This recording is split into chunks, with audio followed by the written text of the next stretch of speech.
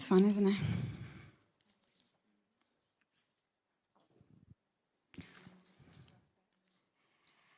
So a few weeks ago, I was talking to you about rest and about finding rest in God and Him being the source of rest.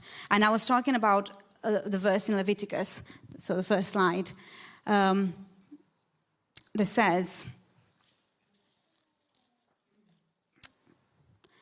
"For 6 days work may be done, but on the seventh day there is a Sabbath of complete rest, a holy convocation. You shall not do any work. It is a Sabbath to the Lord in all your dwellings." And I talked about the idea that you should not do any work. On one hand, this "you should not do any work on the Sabbath" has to not be a legalistic, bounding you rule. You can't just be like, "Oh, I have to do it because otherwise I won't get my blessing. I have to do this because otherwise God doesn't love me. God doesn't like me." But on the other hand, it's also not just a suggestion. It's not just, for a season or for a time or for when you can. It's more of an instruction. And I kind of explained to it a bit of an instruction for a manual. And I was talking about my coffee machine. In lockdown, I love coffee, by the way. And in lockdown, I was finding it really hard to not go to Costa and thank you so much. So I bought a really nice coffee machine, but this really nice coffee machine needs loads of taking care of. So it came with like a really nice, very thick manual that I had to read. And I have to read every now and then to take care of this coffee machine. I have to give it a clean every now and then. I have to give it a rest every now and then. I have to make sure it has water. I have to take care of it. And why? Because I like it. Because it's precious to me. Because I want it to last me. Because I give value to this coffee machine. Therefore, I read its manual. Therefore, I follow the instructions of how to take care of it. If I would run 25 coffees an hour, and then I would never give it a clean, and I'd be like, well, why is it now not working? Well, it's not working because you didn't use it the way it was intended to use. You didn't take care of it the way it was intended to work. And now you're asking it to make yet another coffee, but it's not going to do it. But we do that to ourselves. And I said that sometimes, and it might sound a bit extreme, but sometimes I feel like I take better care of my coffee machine than I do of myself. Because there are weeks where I give my coffee machine a rest, but I don't give myself a rest. So, if you want, when God tells us that we should rest, it's not a suggestion, but it's a way of taking care of His creation. You are His creation. I am His creation. He's the creator, but I am the creation. If you want this body and this mind to last and to thrive, you need to take care of it the way the Creator intended you to take care of it. Not the way you want to take care of it. Not the way culture or society or people tell you to take care of it, but the way the Creator told you to take care of it. I would not listen if someone would come and be like, by the way, for your coffee machine to work, you should plug it, unplug it, plug it, unplug it, plug it, unplug it. I'd be like, excuse me, did you make this coffee machine? Do you know how to take care of it? No. So listen to the instruction. So if I want this body and mind to rest, to work the way God and the Creator of it intended to work, I need to listen to the Creator. So how do we rest? In a place of, in a time of how do we rest and pause and unhurry in a world of fast food, quick texting, FaceTime, Prime delivery, and everything at your fingertips. Put your hand up if you've ordered something off Amazon this week and it came the next day. Oh, I thought it was just going to be me. And it's convenient, but somehow when I go to a small business website and it says, delivery 3 to 5 working days, I'm like, what? It's not going to be here tomorrow, but I need it tomorrow. So I can put it in the cupboard and not use it for a while. But I need it tomorrow. And we live in this world of I need everything right now. I need it on my hand. I need it today. Then I heard about Amazon Prime, whatever they're doing, to deliver like within 2 hours. Do we really need something that urgently that I need it within 2 hours? That someone has to get in the car and drive it to my house? But we live in this world where that's normal. It's normal for my package to arrive here the next day. And if it doesn't, I will make sure to complain. Because I wanted it fast. And I wanted it now. And I want my food now. And I'm going to order on my phone. And they better come quick. And it's all quick, quick, quick. And all hurry, hurry, hurry. Which reminds me right now to slow down to talk.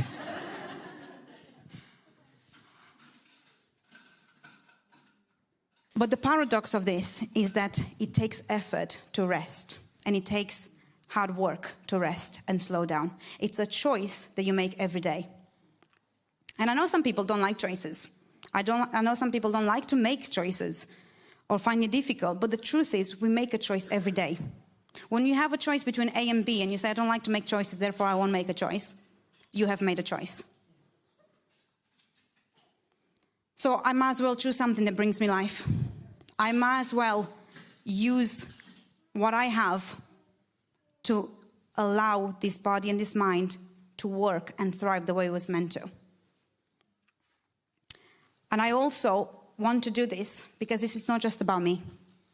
It's not just about you. This is about everybody. When I am in a good place and rest and operate out of that place, I benefit, but then everyone around me benefits. And this is not meant to be just about you. I'm talking to myself. But it's true. We are not meant to change and be like Jesus just for your own benefit. It's for everybody around you. But it does start with you. So let's look at Jesus. He operated from rest. He walked and healed and lived from a place of rest and unhurry. But not just for his own benefit, but to bring life to everyone around him. Everywhere he went, he was in a place of unhurry. And everyone around him benefited from that. Everyone around him received life because of who he was. Wherever he went, he spoke life, he gave him himself because he was in a place to give. Well, you can't give from an empty place. You can't pour from an empty cup. But so many of us, we try, and then burnout happens. So let's read these words in Exodus 31, verse 17. It will be a sign between me and the Israelites forever. For in 6 days the Lord made the heavens and the earth, and on the seventh day he rested and was refreshed. And these words stuck with me last time, and I want to put this verse up again because he rested and was refreshed. A lot of time I rest without the refreshing after. And I want to rest and receive the refreshment after. This is how God intended me to rest, in a way that I rest and I get refreshed, which means, God doesn't just want me to cease from labor, but he wants me to be refreshed. Therefore, we must look at him when we cease our labor. He is the one that gives us rest. So, some questions for you. What refreshes you? What gives you what you need to keep going? When you cease labor, what do you do? And then follow-up question, do you feel refreshed after? Do you feel restored after?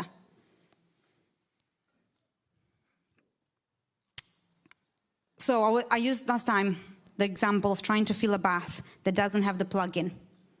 The water can run, but when you stop the tap, the waters go down the drain. So sometimes you are trying to fill your cup, but then when at the end of filling your cup, you still don't feel more refreshed. It's like a bath that just, the tap is running and is running and is running. And at the end, you don't have a bath full of water.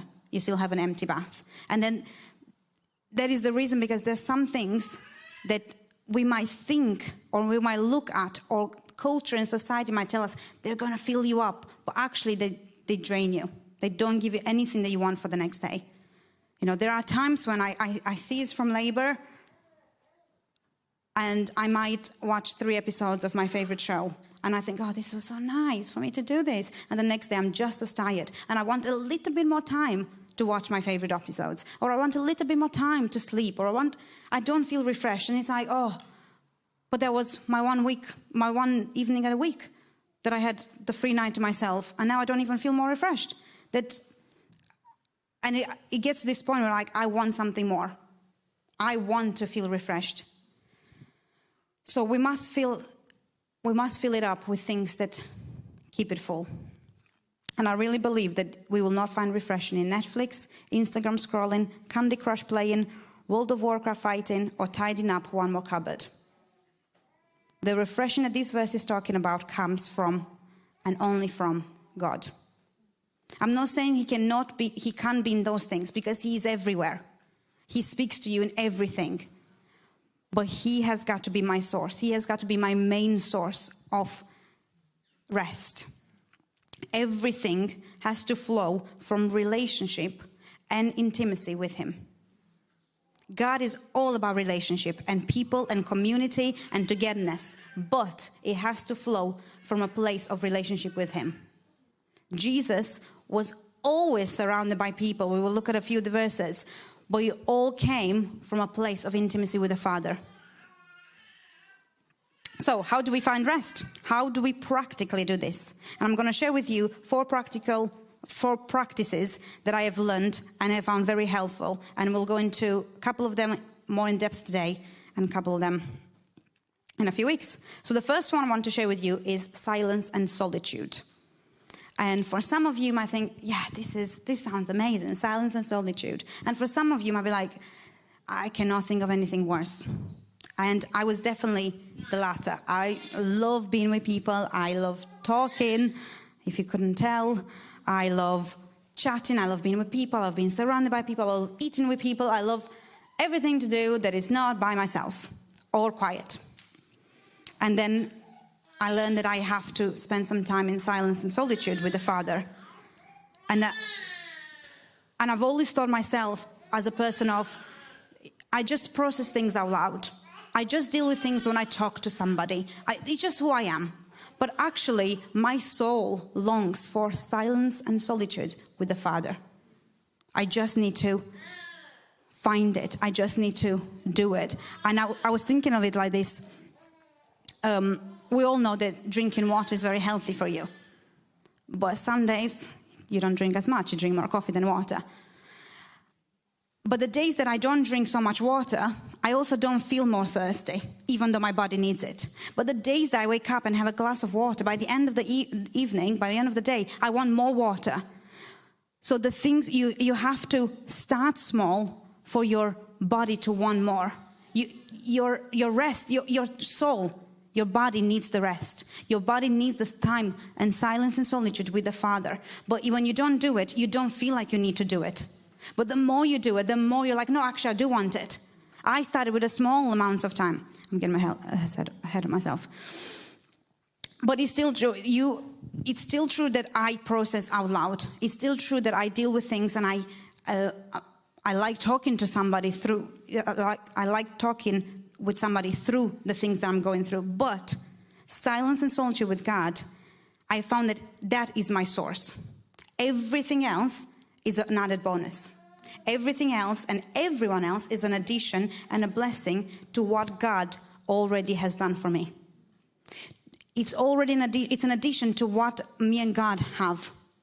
Everyone else around and everything else is an addition. And practicing being in the presence of God has really helped me to embrace and enjoy it. The more I do it, the more I want it. I mean, being a mother to a 3-year-old also helps wanting to be by yourself in silence and solitude. Until you're in the kitchen and then it's too quiet. And you're like, this is not good quiet. Let's go back out. But silence and solitude can be either one of those things that you're like, no, I really want it. And therefore you make a priority because you're the type of person that really enjoys it. And then you might be like, actually, I don't. But I think regardless of how your nature is, silence and solitude, it's a time and it's a part of that God wants you to have with him. Because Jesus, let's look at him. Let's look at Jesus and how he spent his time. How did he practice silence and solitude? And if we read Luke 5, we read this in verse 15. Yet the news about him spread all the more, so that crowds of people came to hear him and to be healed of their sickness. But Jesus often withdrew to lonely places and prayed. Jesus often withdrew to lonely places to pray. The news about him spread, and he withdrew to pray. Somehow that to our brain in our day and age is like, what? The news about him spread and he withdrew.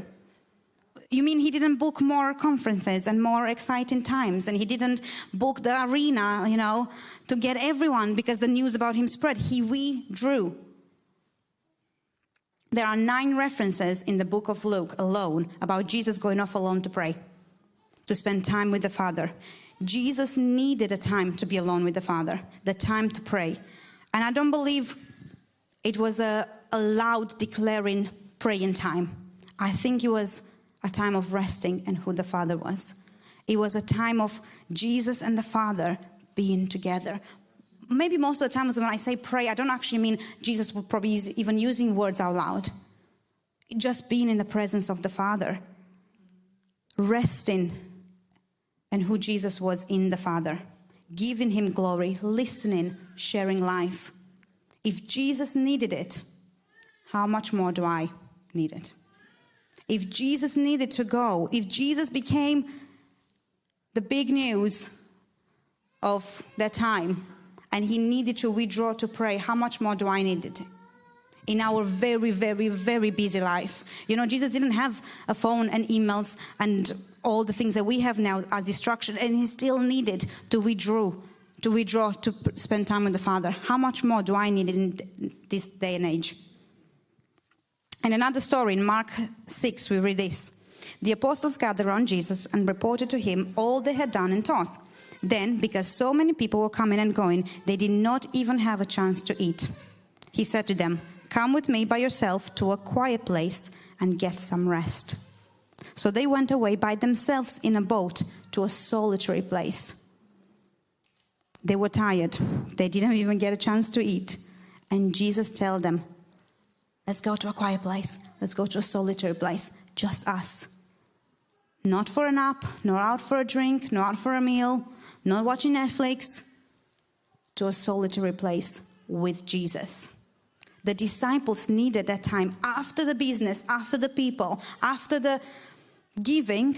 They needed to go back to a solitary place with Jesus. Jesus was basically telling him, guys, this is how it's meant to be. When I'm not here, this is how you're also meant to do it. After all this, you're meant to get away to a solitary place with me. And he didn't just tell them that. He helped them doing it. And he showed them how to do it by him withdrawing all the time.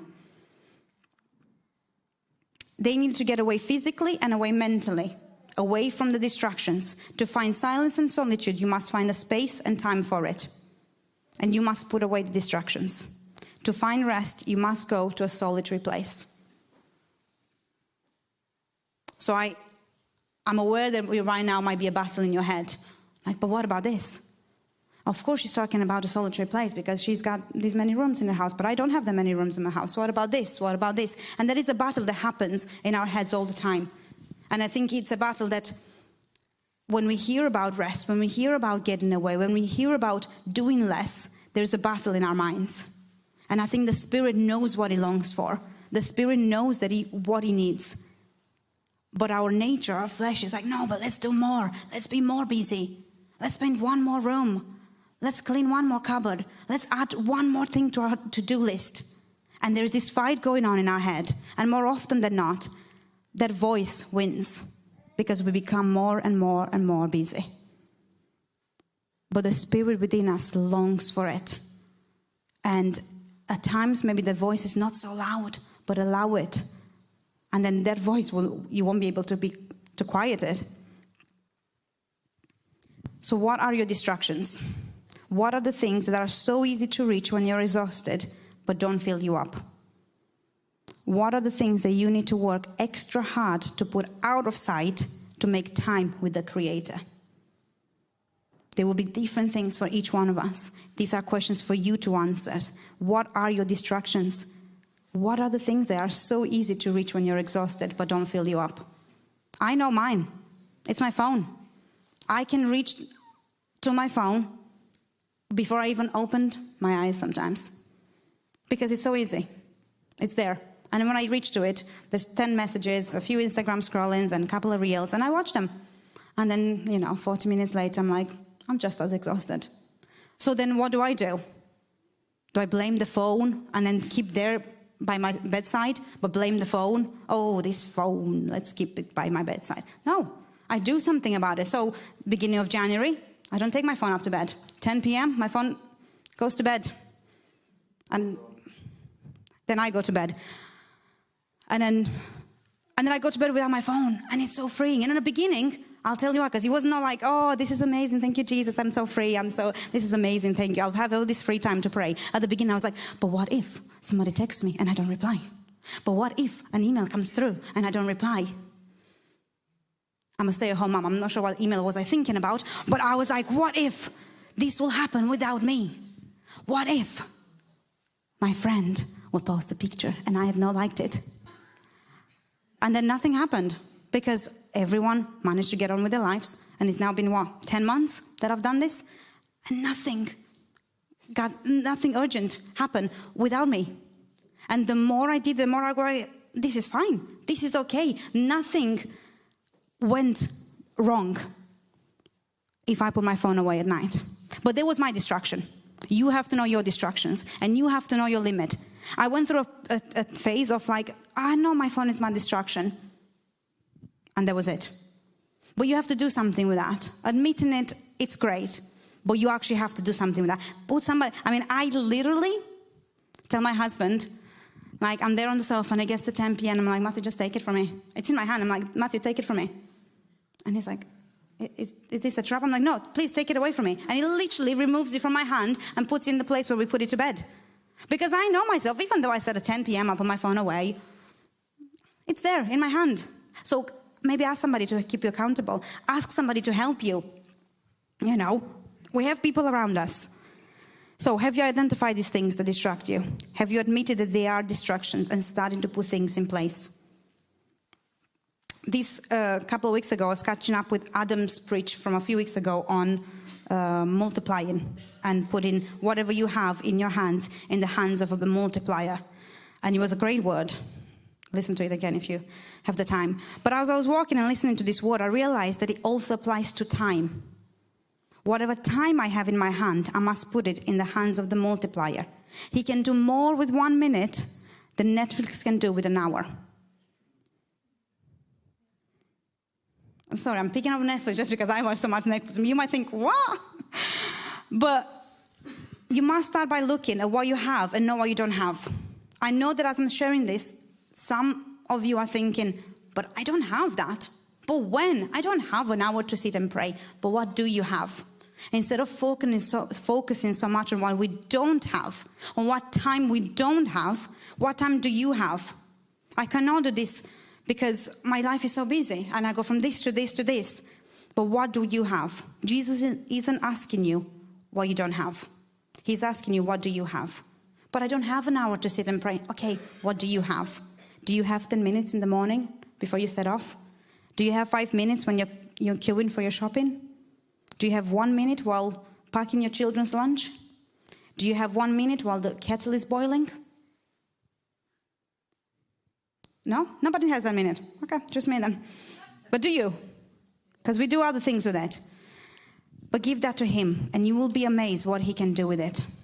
I have been amazed at the times when I have given that to God, that 1 minute, and the things that he has spoken to me, and the things that he has done in that 1 minute, when I've chosen to give it to him instead of the phone, instead of the attention, instead of everything else.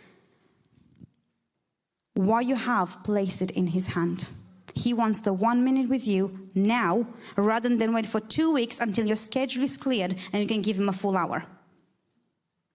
Because he wants a relationship with you. You know, at the moment, our life is pretty busy with 1 3-year-old, and it's about to get quite busy. So for my husband and I to find a date night, sometimes it's weeks. And if we waited 2-3 weeks to talk or to spend the time, because life is busy, there wouldn't be a very good relationship. But we try to steal every 5 minutes that we can. While we're in the car and always listen to music, we talk, we build on the relationship. What time do you have to give to your relationship with God? So what do you have? What time do you have? Start there. Start with the little you have. Make it a priority. If it's a minute or if it's an hour, make it a priority. Wherever you are, start there. Work on increasing and getting wherever you want to be, but start where you are. I remember a time before having our son, I would wake up 1 hour before I would go to work, and that would be my time to pray, to journal, to process the day. I don't have that now. Because if my son gets up at 6 and I dare to get up at 5, he will be like, good morning. So I have to find other time. It's easy to be like, well, I don't have the time now. I'll just wait until my children grow up. And then I'll give some time to Jesus. And then I'll give some time to silence and solitude. But I don't want to do that. So I move it around. I know for myself, I'm not a night person. I start praying or closing my eyes past 9 p.m., I will be asleep. So I work with what I can, with what time I have. I've made time. I've made a list of the times that I have. And God takes the priority of my time. Wherever you are, start there.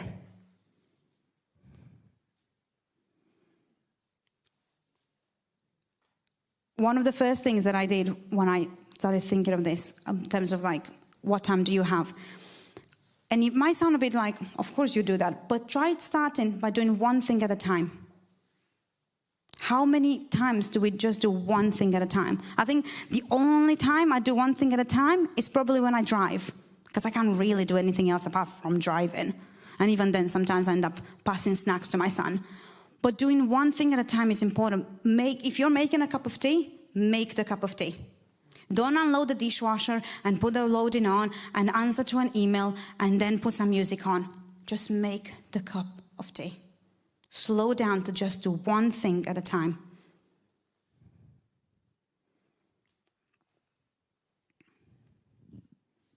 It's easy to think, I'll do this when the kids grow. I'll do this when I have more time, when my job isn't as crazy, when I have my own place, when the pandemic is over, or when ... fill in the blank for your own. But I'm meant to get rest now. I'm meant to get away in the boat with Jesus now. Get away with him in a solitary place now. Not when life is all sorted, but now. The time I have as silence and solitude has to start with silence. No music, no background, no nothing. I allow God to speak. I allow him to take the time. I give him the space. There is something about being quiet in the presence of God that is beautiful. And quiet, I mean by starting external quiet, but also quiet in your mind. There are times when I start being in that moment, and then it's like, add this to the shopping list. Maybe do this for tea. Have you replied to that text? And I really have to work hard on quieting my mind. Because in that moment, God is speaking to me, but I'm not hearing it. All I'm hearing is my own thoughts, my own to-do list. There are plenty of times when I sing and shout, declare and pray and say things out loud. But the times when I'm quiet in his presence are the times when he speaks to me. The times in the quiet are the times I'm resting and placing my head on the pillow, even in the middle of the storm. Those times of quiet are so, so precious. And he wants you to give him whatever little time you have. I remember a little while ago, I drove my mom to the airport and I was driving back and I had a couple of hours and there was nothing better on the radio and I was already driving, so I couldn't be bothered to put any music on. So I just decided to, I'll admit, as last resort when music and radio wasn't working, I might as well pray because I have this time. But I started praying. I was telling God about something, and then I heard this beautiful voice, and God was like, what about this? I don't even remember what I was praying. But I remember halfway through listening to God, I was like, but God, I've been struggling with this for 2 months. Could you have not given me this answer like 2 months ago? I've been really struggling with this. I've really been wanting something. And God was like, but maybe I was telling you. You were just not listening. And I was like, oh, yeah, that is true. Never mind. Because I gave him that time. He was speaking to me. But he's always there waiting to speak to me. I enter his presence, not the other way around. He is always ready. He is always available. It's me that needs to put myself in a place of availability. It's me that needs to put my head, my mind, my body, my surroundings in a place of listening and being ready.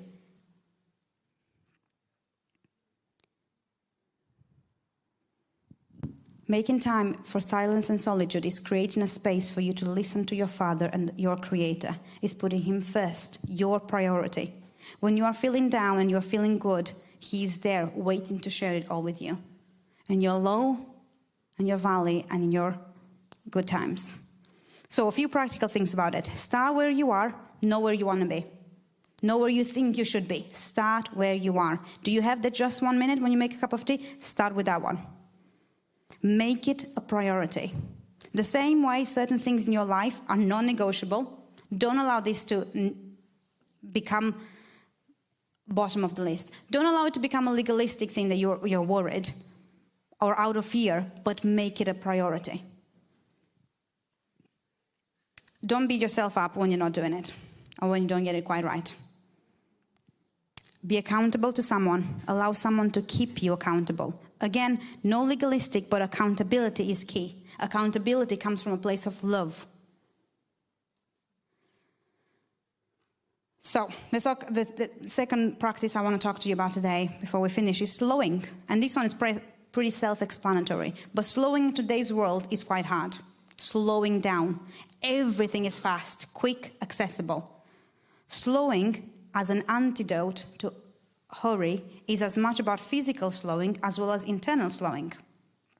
Okay, in your job, and maybe in the first thing in the morning when you try to leave the house with tons of things and I was going to say millions of kids, a few kids and bags, you might think, but I don't have time to slow then. Okay, but when do you have time to slow? Are you sometimes driving and you are stuck behind a very slow driver? And you think, I'll just overtake them. I'll just overtake them because I have got to get myself there. But maybe in that moment, just slow down. Like, really allow yourself to slow down. And then your mind will catch up. Or you are in the queue for shopping and you're thinking, maybe go to the longest one. No? Anybody? Maybe go to the longest one and leave your phone in your pocket and just spend the time praying or saying thank you for your day or giving God any worry that you might have on your day. Slowing down is as much about physically slowing as well as mentally slowing.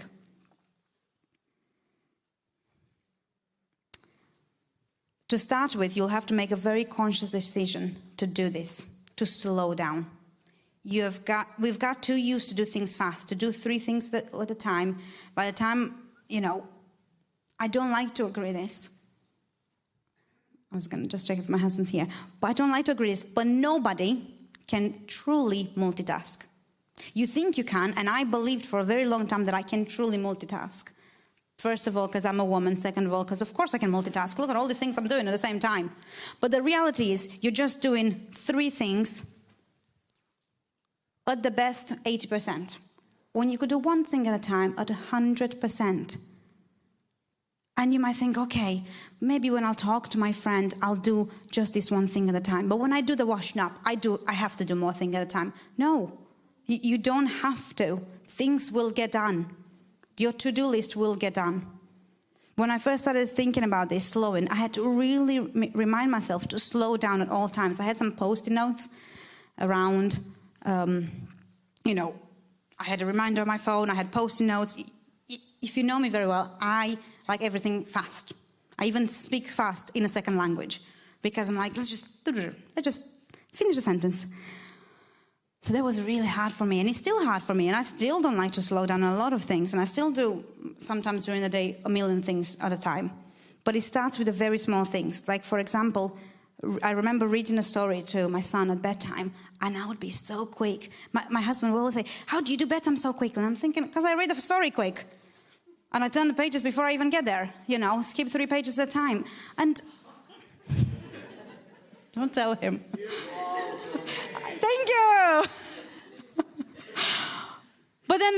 But then 5 years from now, I'll be like, oh, but I miss when he was really tiny and I could read stories to him, and now he doesn't want me to read stories to him. But I'm in it now. So why don't I just enjoy it now and then moan about it later because it's already gone? It's easy to look back and be like, I wish I had more time. But now you are in that moment. 5 years from now, you're looking at this moment and be like, I wish I had more time. But you are in that moment now. You have more time. So I slowed myself down.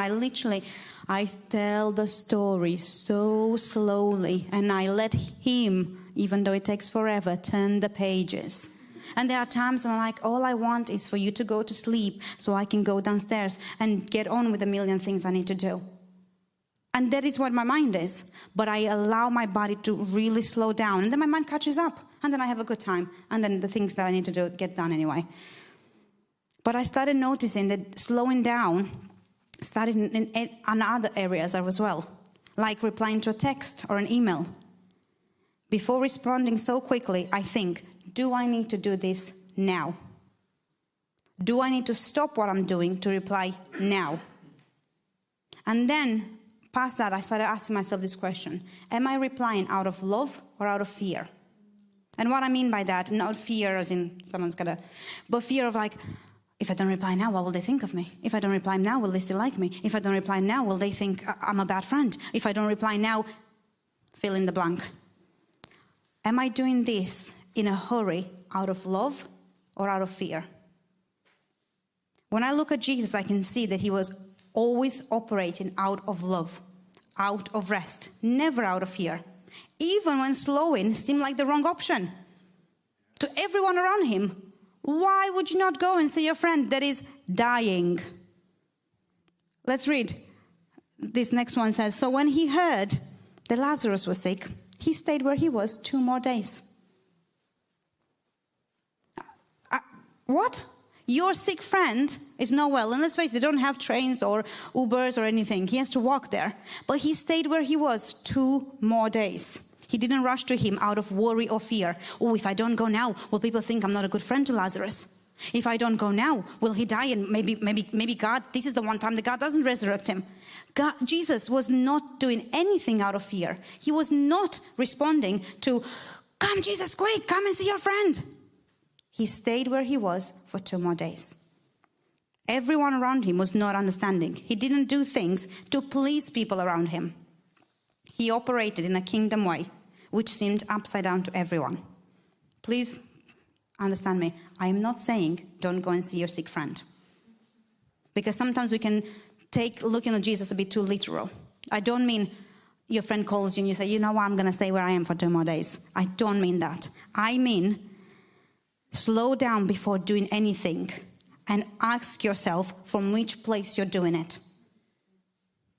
Jesus wasn't like, oh, last time I stayed for 2 more days with Lazarus, therefore this time I'm also going to stay for 2 more days. He didn't have a pattern. He doesn't have a pattern. He operates from where he is. And that place is a place of intimacy with the Father, a place of relationship with the Father. Therefore, he can slow himself down and say, why am I doing this? Slowing in the world of chaos of the modern world can seem upside down. But the kingdom way is often upside down. To our culture, to our world today, to people. But I want to look at Jesus, not at the culture, not at the way people do things these days. I want to look at him, even when he seems upside down. I'm in this world, but I'm not of this world. So what can you start with today? What are the things that you could slow down physically and allow your mind to catch up? What are the things that you can slow down and ask yourself, from which place am I doing this? These are questions for you. These are questions for you to ponder, answer, maybe meet up with a friend for a coffee and try to answer them together. You know, it's not going to be an instant, speaking of slowing, this is not going to be an instant fix because tomorrow you go in the long queue in Aldi. But it's a life, everyday lifestyle. Jesus was doing this all the time. So yeah, what are the things that you could slow down physically and allow God to be in that place? Amen.